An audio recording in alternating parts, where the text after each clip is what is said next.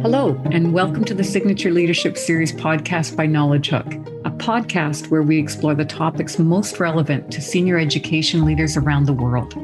I'm your host, Jennifer Adams. I'm a former superintendent of a large, highly diverse, publicly funded school district in Ottawa, Canada. I was really fortunate throughout my career to have many great opportunities for professional learning, and I'd like to extend that opportunity to you. Working together with Knowledge Hook, a Canadian digital math company, we're continuing to support thought leadership in education. Today's episode is the first of a two-part conversation with Dr. Jean Clinton, which is focused on student well-being. Our guest, Dr. Jean, is a renowned child psychiatrist who bridges the education and health sectors to create a united front on children's mental health and well-being. In this episode, Dr. Jean dives into neuroscience, helping educators understand what we can do to support our learners, both in classrooms and in remote learning environments. So, Jean, welcome today, and give us a sense of what you've been up to lately. Hi, Jen. Thank you. And thanks for that lovely introduction. I'm looking forward to this. I remember I was sitting outside on picnic bench up in Ottawa having a conversation. So I'm looking forward to the same again. So what I've been up to, one is in this time of COVID-19, has been really a lot of webinars and podcasts and a lot on Facebook, talking to people and being invited to talk to people about how can we prepare our families and our educators for this challenge. And so I've been talking about the importance of connecting before correcting and really examining how we can make our kids feel safe, significant, and situated. And when I'm not busy with COVID-19 work just now, I'm really thrilled to be working with Michael Fullan and the new pedagogies for deep learning work, where we're the new kind of mantra is moral imperative is good at learning, good at life. So we're really looking at how can we bring well-being and achievement and equity, not as things that happen on one side of the desk and the other side of the desk, but completely integrated like a double helix with relationships as the glue that binds the two of them together. So that's very exciting work, which is expanding my thinking and bringing my knowledge of the neuroscience of learning to the work that they've been doing for so long. Jean, that's really interesting to hear what you're saying. And I think that's something that we've really made progress on over the last 10 years. You know, a decade ago, so many of our school systems, the senior leaders and the school leaders and the teachers in the classrooms, were really thinking about pedagogy and what does good learning look like? What does good teaching and learning look like? And I think there was always kind of an understated acceptance that well-being was a part of that, but we were not as intentional with it. And I think what's happened in the last few years is a real understanding, like you said, that there's that helix where it has to be well-being and learning together. Yeah, it's so true. And I think our kids have been telling us for a long time. I really enjoyed the webinar that I was able to sit in for with Knowledge Hook last night, Jen, where it talked about what a very high percentage of kids are bored at school. And for me as a child psychiatrist, I link the boredom along with we're seeing this huge rise in anxiety in young people. Well, we've got, I think, a phenomenal opportunity to say, here we have our kids, they come to school, we have them, we're educators, and how about we think about that role as being human development, thinking about the well-being, thinking about how can we, through education and learning, help them also develop the social and emotional skills of being able to cope with things, and how do we change the system so that they're no longer bored, but they're completely engaged in the world to change the world through their education, which I saw wonderful examples of in the work that you were doing in Ottawa. I think it's an interesting combination. You know, we know that boredom is not good for learning. It's also not good for well-being either. And so the flip side of that is, how do we make sure that in our classrooms and outside of our classrooms, our students are engaged in tasks that excite them, that they feel that they have agency, that they feel like they can be moving forward, and that decreases the boredom, which helps with learning, and it also helps with their well-being. Well, there's a key thing that I hear that resonates with what you're saying, Jen, and that is agency. So I think sometimes teachers worry that when they hear that kids are bored, they feel that they have to be some kind of clown up at the front of the class, engaging them through their activity. Whereas I think the real heart of the matter, where real change is going to happen, is in student agency, where we work together with students. And, I talk about we because I do some teaching at the medical school. And really, it's working together to see what does engage you. What can I learn from you that excites you? How can I be as much of a co-learner in this endeavor as you are? So that the teachers are scaffolding, but the students are the ones who are driving that engagement and agency. That's so true. And we see what that looks like when it's happening in the right way. It's magic when you walk in the classroom. You can tell that that's working that way. Jean, let's take a circle back and go right back to well-being. What do we mean by well-being? What do we mean by student well-being? As many definitions as there are, maybe not quite as many stars in the Milky Way, but there are many different definitions of well-being. And the one that I and others have landed on is one to kind of pivot around is from the World Health Organization. And the key thing from the World Health Organization is that well-being, and particularly mental well-being, is about way more than just the absence of illness. It really has to do with flourishing. They describe it as a state of well-being is when an individual realizes his or her own potential, can cope with the normal stresses of life, can work productively and fruitfully, and this one is so important to me, is able to make a contribution to her or his community. So I think of this and also think about the First Nations wellness continuum, where they talk about well-being is a balance. It is a balance between emotional, physical, cognitive, social, where you're searching for meaning and purpose, hope and belonging in your life. And so when you think about education and well-being in education, we know from the work of some researchers like Heather Mallon that kids are very often, the boredom research tells us the same, that they really don't see a purpose in going to school other than it's what you're supposed to do. And if you don't have a purpose, you can very easily flounder.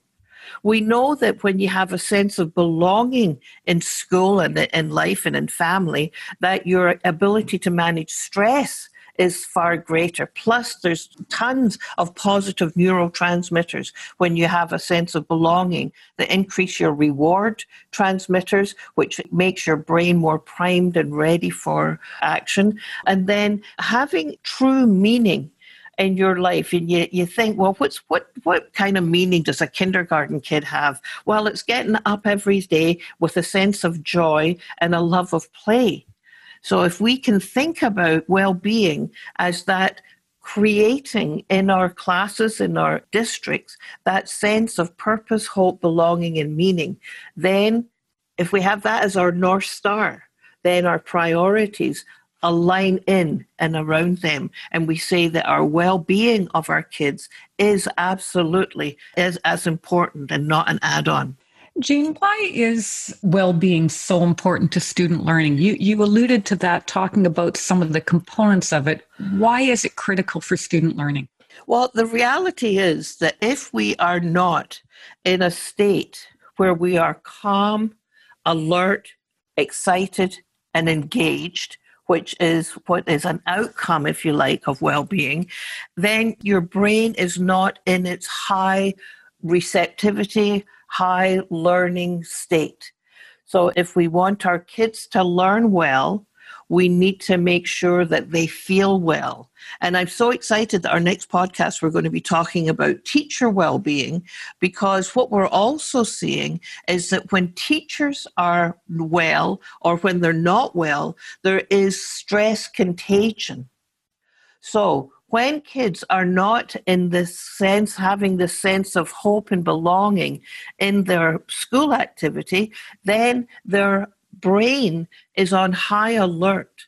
So our brain is an organ of adaptation. It morphs to the environment that it's in and the environment that it's been built in.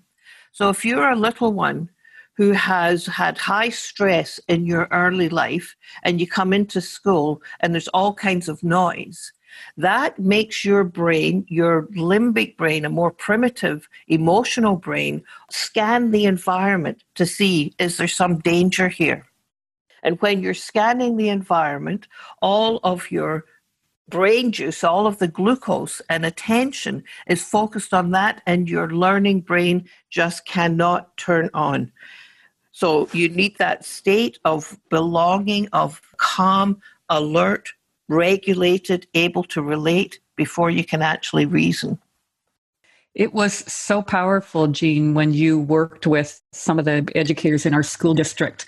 I remember you talked to some of our psychologists, and our psychologists actually put together a program where they were meeting with our principals once a month at our monthly principal meetings. And they were actually talking about some of the neuroscience that you're talking about what is the impact on a child's brain if they don't have that sense of connection with their family, with others, with adults, with peers, etc. And it had a massive influence on principals, ended up inviting these teams into their schools so that they could actually talk about the neuroscience behind that. And with that understanding, it helped all of us realize when children are having difficulties being in a classroom and behaving in a positive way with each other, with themselves, with each other, and with adults, there's a reason behind that. And there's things that educators and adults can do to help child develop some of those skills. Can you talk to us a little bit about that? It's so pivotal for understanding. What we know is that the brain develops in a hierarchical way. So if you can imagine an upside down triangle, the base of the brain is all hooked up for kids when they're born for blood pressure, heart rate, and temperature. Experience is what makes all of the connections up to the next part of the brain that develops highly under construction in toddlerhood, and that's the limbic emotional part of the brain. And the last part of the brain to develop is the cortex, the thinking part of the brain. And so what we know is that middle part of the brain, the limbic system, has a function that's absolutely been essential for us to survive. We've had to peruse the environment for safety and reward in order to survive as a species. So as I said, if you've got a little one who is coming in, or even if you've got a 10-year-old, a 12-year-old who is coming in and they're beyond guard, their fight or flight limbic system, it has been primed for looking out for things, then they are going to, one, misinterpret experience. So someone may brush against them accidentally and they're on hypervigilant and high alert, and they think, oh, that's an aggressive act, and they whip out at them. That limbic system is absolutely driving the car. The stop, plan, think about it part of the brain is not connecting. What we know makes a huge difference for the buffering of that behavior is relationship. So the most powerful buffer in times of stress and distress is social connectedness. So that's where that sense of belonging, that sense of relationship with the teacher, who can just say to the child or the young person, hey, I see that active part of your brain is really firing right now. Just take a second and chill. The problem that we see is that people interpret that behavior as misbehavior instead of recognizing that really it's stress behavior. So there is something in the environment, either a biological stressor, the kid is sick, or is tired, or is hungry, or is cold. There's an emotional stressor, something's gone on the bus or the way in. There's a cognitive stressor, this is too much for me, man, I can't understand it. Or a pro-social or a social stressor, as Stuart Shanker talks about. So you've got this stress system activated with adrenaline and cortisol flooding the system. And all we see is the very tip, the behavior that is, F you, I don't want to do it. But we have to become stress detectives and say, what is the story behind this behavior? And that will be what your psychologist will have gone in to think. Every kid will do well if they can. What is the story here that's interfering with this one's behavior? Is it stress behavior rather than misbehavior? Gina, I can't begin to tell you how effective those discussions were with our staff. And our team of psychologists, actually, that became a bit of a mantra. It's not misbehavior, it's stress behavior. And that became language that was very current in the school district. And that's a turning point, right? When you're able to actually understand what's going on. And it was interesting when we had our monthly principal meetings, it was always a combination of elementary and secondary principals together. And what was very interesting is that the principals that had young children in kindergarten that were seeing these active behaviors that were very difficult to manage within a classroom, they were able to work with their kindergarten teams, the early childhood educators and the teachers in the classroom, and provide them the support and the professional learning opportunities to really think about relationships and how do they help children develop the skills to be able to self-regulate. And then way up at the other end, at the secondary level, it was interesting. The principal said that it was very helpful for teachers that assumed that by the time the child was in early adolescence or late adolescence, that it was almost too late to change behavior. And that they really doubled down. And again, their natural intuition is to want to have a relationship with the student, and that was reinforced and very helpful.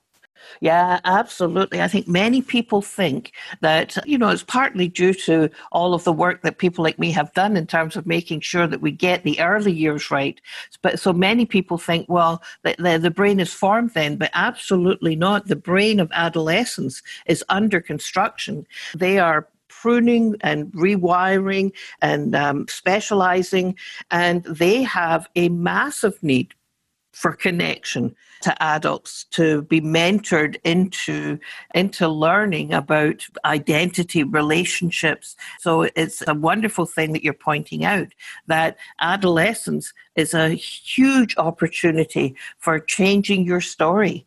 If you've had a very rough early educational history, you can turn it around in a high school that is based on caring, the pervasive cultures of caring with high expectations, but with individualization so that you get the kid. My own son, one of my kids, I have 5 kids, was never very good at school.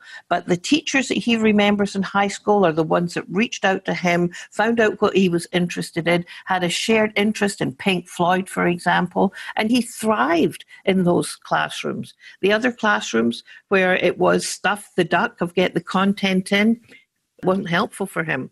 So adolescence is a great period of time for changing the narrative.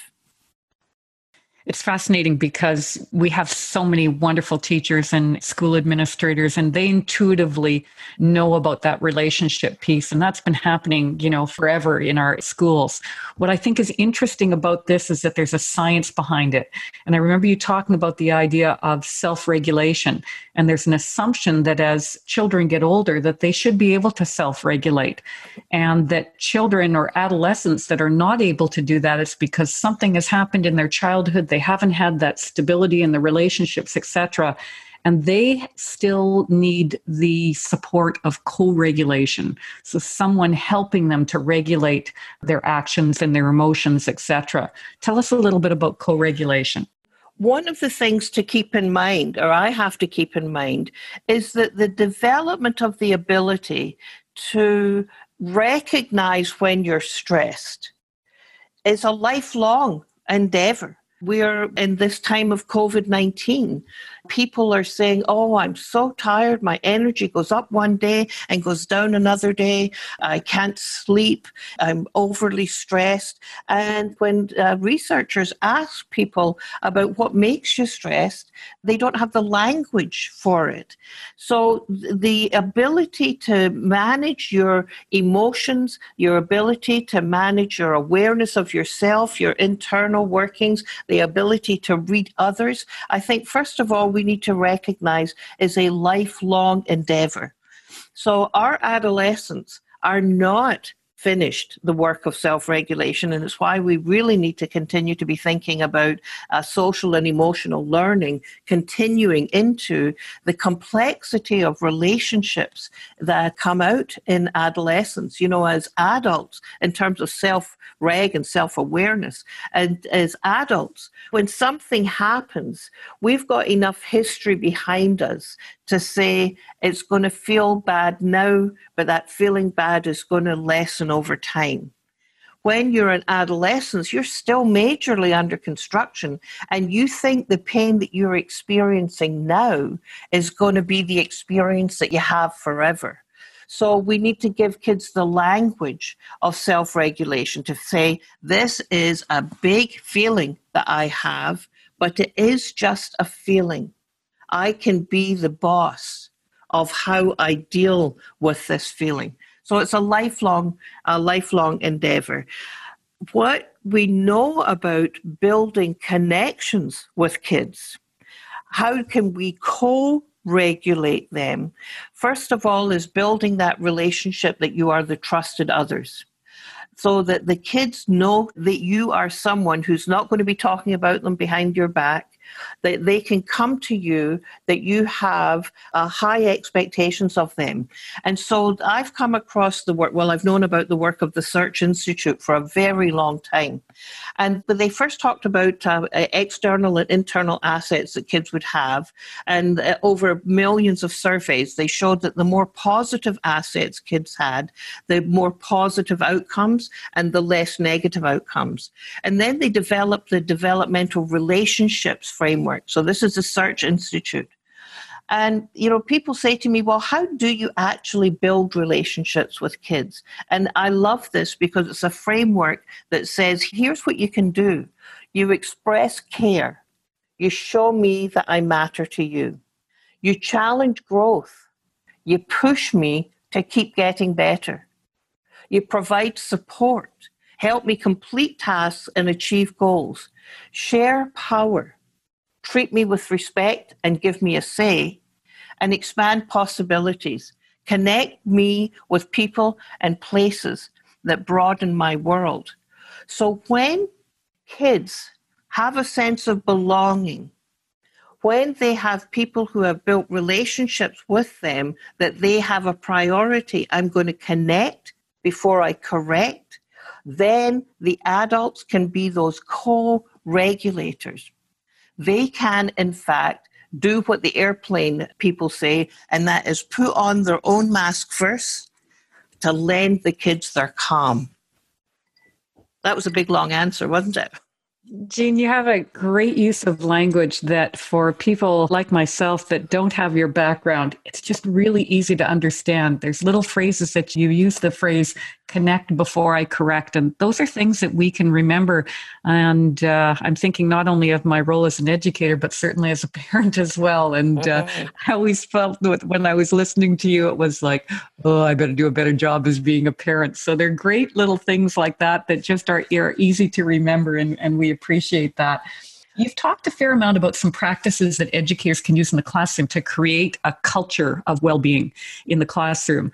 And you've talked a lot about that relationship between the teacher and the individual student. What are some of the things that kind of overall create a sense of that culture of well-being within the classroom or in the school for that matter? Or in the school, yeah. So I think there are some basic principles, and then you can go from a number of different ways of looking at this. So you can start off the day by saying, here are the rules that you have to follow. Or you can start off the day by saying, all right, guys, we're all here to learn together. What are the conditions that will make that learning the best it can be? You see the difference in the mindset, completely different mindset. And so when you step that back one, you then recognize in those two scenarios, you have educators who have a view of the child, a view of the learner that's very different. The one educator is saying, perhaps, I don't know, but the one who says, here are the rules that you have to follow, is saying, I have a job to teach kids to fill the bucket and make sure that they get my teaching into them. But I mean, that's a gross simplification and overgeneralized, but just for effect. The other, in terms of creating these conditions for co-regulation, the other is saying what my view of the child, the youth is that they are co-creators of the learning, and that my job is to be more like a gardener, creating the conditions for thriving. I've got lots of things I need to do as a gardener to prime the soil, to scaffold the learning, but I have a very deep view that the child is competent and capable and has great ideas. And then you take it one step further and you say, if I believe the child is competent and capable, then my role as an educator is to light the flame of learning. And to do that, I need to think about how can they engage the world in order to change the world. So you create the conditions hugely through your mindset. And it's not just a growth mindset, it's a whole physical way of being. So then you think, what are the conditions then for optimal learning? So we need the mindset of the educator and we need the mindset of the institution to be, as I walk in the door, I'm not going to be seeing just trophies and honor roll. I'm going to be seeing, oh, well, maybe I could see the sustainable development goals, right? And as soon as you come in the foyer, that says, as an educational institute, we care about the well-being of all the people in the world. So that just as an example, or you come in and you see a whole series of artwork honoring the Indigenous ways of knowing. That you walk into a school and you can feel it's very different. So in those schools, you are aware that the top priority is creating safety so that kids feel emotionally safe, physically safe, psychologically safe. They also feel significant. They have a sense of belonging. They have a sense that they are valued and valuable. And they feel situated. That is, that they have something to contribute, that they've got a direction that they're going in, that there's a reason for their being there, and that they are not just a single cog in a wheel, but a major contributor to the well-being of the entire school. So safe, significant, and situated. That's the work of my friend Stephen de Groot, who has brought that thinking to me. Jean, you really highlighted in your answer the link between well-being and pedagogy, because in order for learning to take place, we know that those are some of the underlying pieces that have to be there. And really, that's the link between well-being and learning is the pedagogy, the way that learning is taking place. Absolutely. And the more and more, the science of the mind, the science of health, the science of learning are coming together to realize this is such a core component. And that's such a movement forward, the fact that health and education, there's an interlinking between the two. Because we know that children and adolescents, of course, spend so many of their hours of the day in a school environment. And how can we work with our partners? And actually, that brings me on to a next question. Who are our partners in student well-being? You know, we're talking to senior administrators here, and obviously we know that all of us have a big role to play. But who are our partners? Well, you know, my mind when I think about this question really goes to who else is in the business, quote unquote, of creating a civic society when it comes to our children. And so we can think of, at the far end, children's mental health. But I think we need to be very much thinking about the recreation, library, the people who contribute to kids being excited about learning and excited about the world. We also, when we think about the ecological model, we need to say, okay, so we have our relationship with this child. We also, how are we engaging with the parents?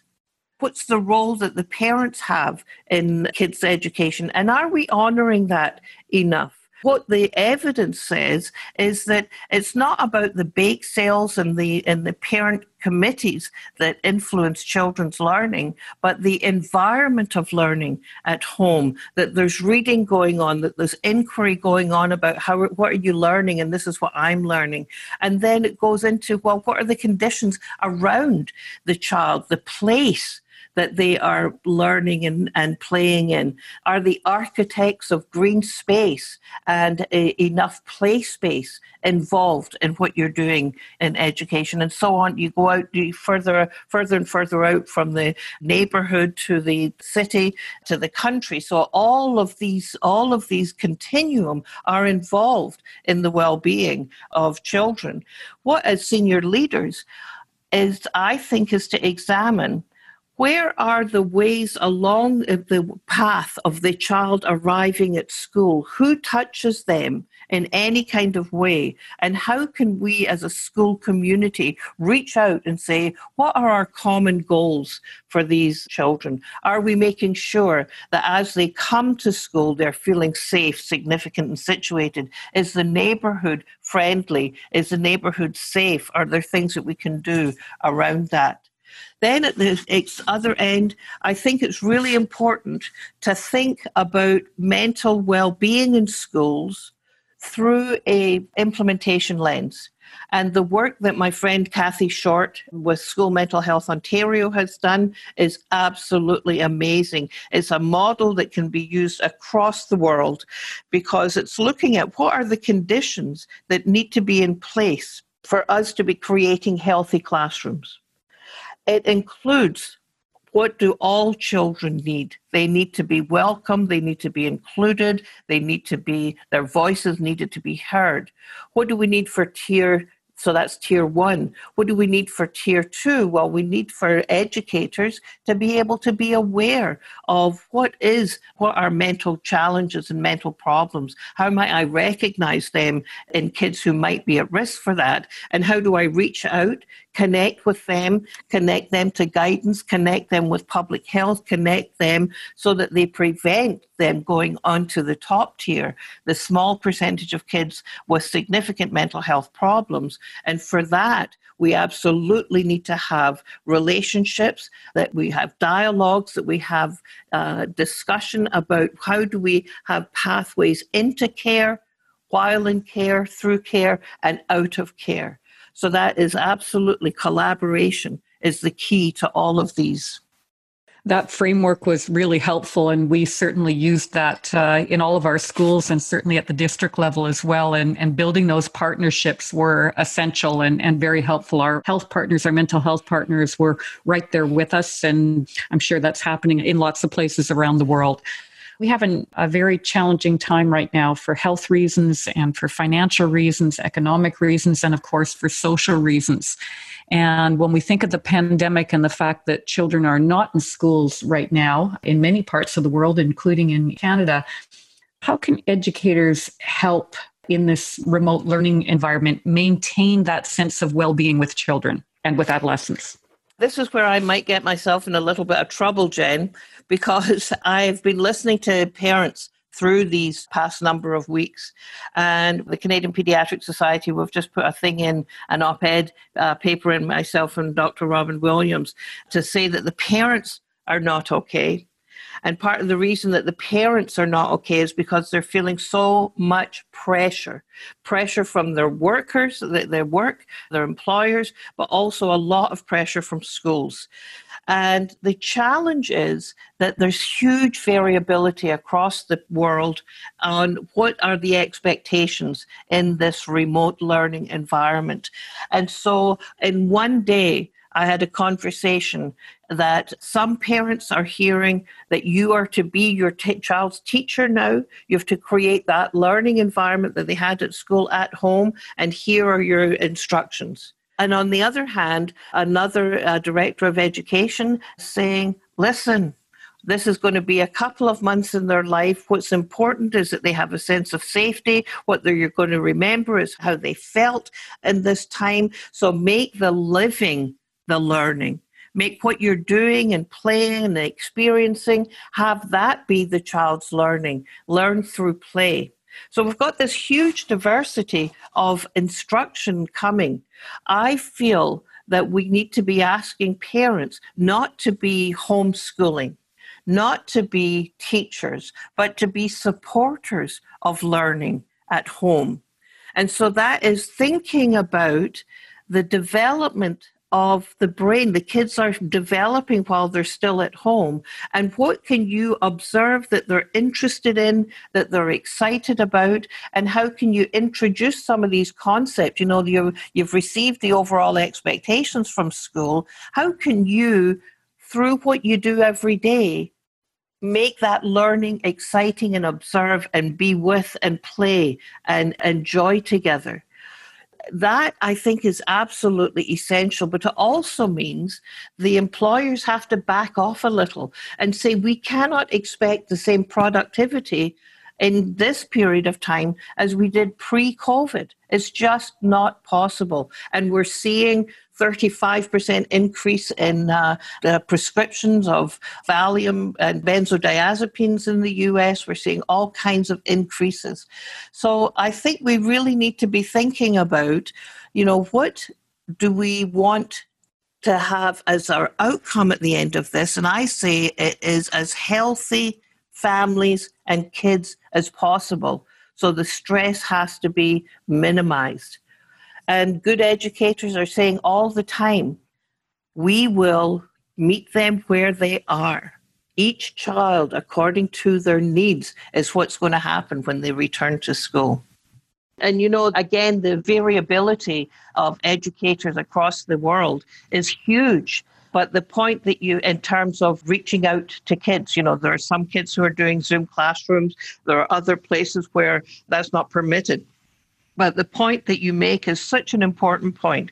Just reaching out, sending a text to particularly the kids that you know who are more vulnerable, the kids that you know who their home situation may be a bit more chaotic, who may not have the resources that the other families do.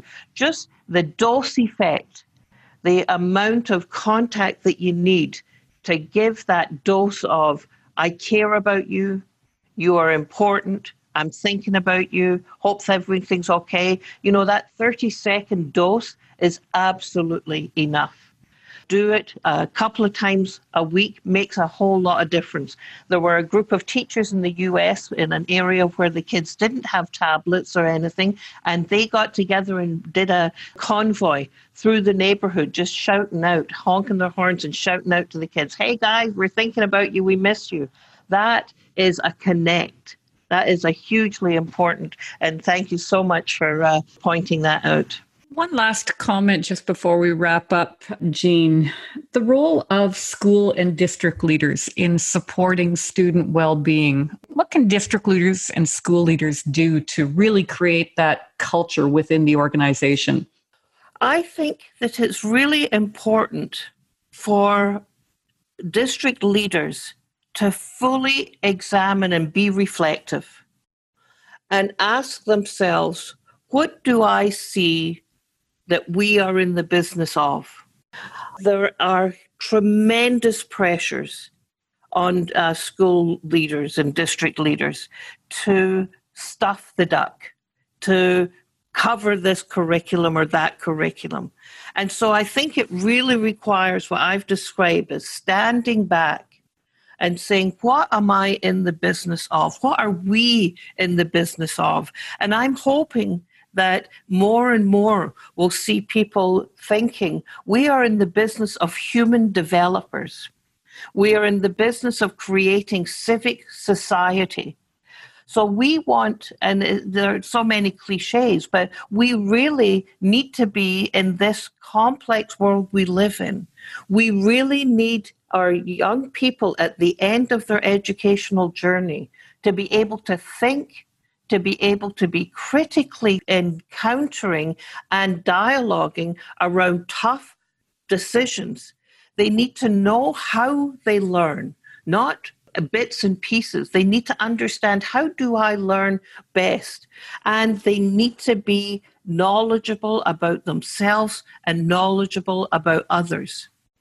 And so as district leaders, how can you create the conversations with those around you to have that vision be one that everyone buys into? Why do I say that? Because the evidence is accumulating that when we focus on the whole child, your achievement people who are on your case are happy because the kids do better. Your well-being people who say what's business of school about, they are happy as well. So you get a win-win situation. So that would be, from my health perspective, what we need to have our district leaders be supported. And so that means reaching out to peers as you're creating through Knowledge Hook, Jen, to have that collaborative professionalism so inherent in the work that you do. Thanks, Jean. And we, as district leaders and as school leaders, we all live within the confines of the policies and the expectations of ministries of education. And of course, we have to live within those. But the messaging and the feeling that district leaders and school leaders can give on that organization, where they can, they're messaging on the link of well-being to learning, the link between children being happy and safe and their ability to be able to produce at school.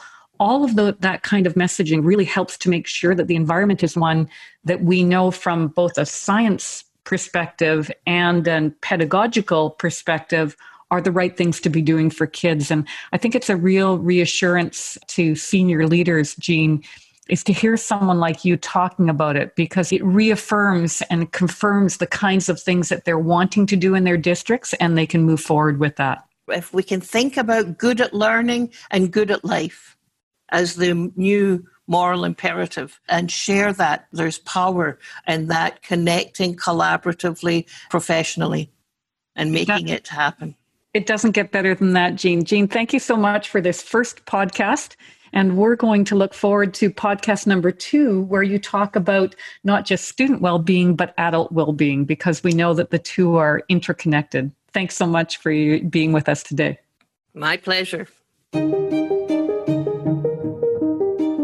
A huge thank you to Dr. Jean for sharing her expertise on children's well-being, as well as on the relationship between well-being and learning. She did a wonderful job explaining to us the brain science and providing practical suggestions as to how all educators can support children's mental health. If you've enjoyed this podcast, we will soon have an exciting episode, which will be the second part of this conversation. In part 2, Dr. Jean will shift from student well-being to adult well-being and the importance of tending to our own mental health so we can best support the students in our care. Thanks so much for listening. We'll see you next time.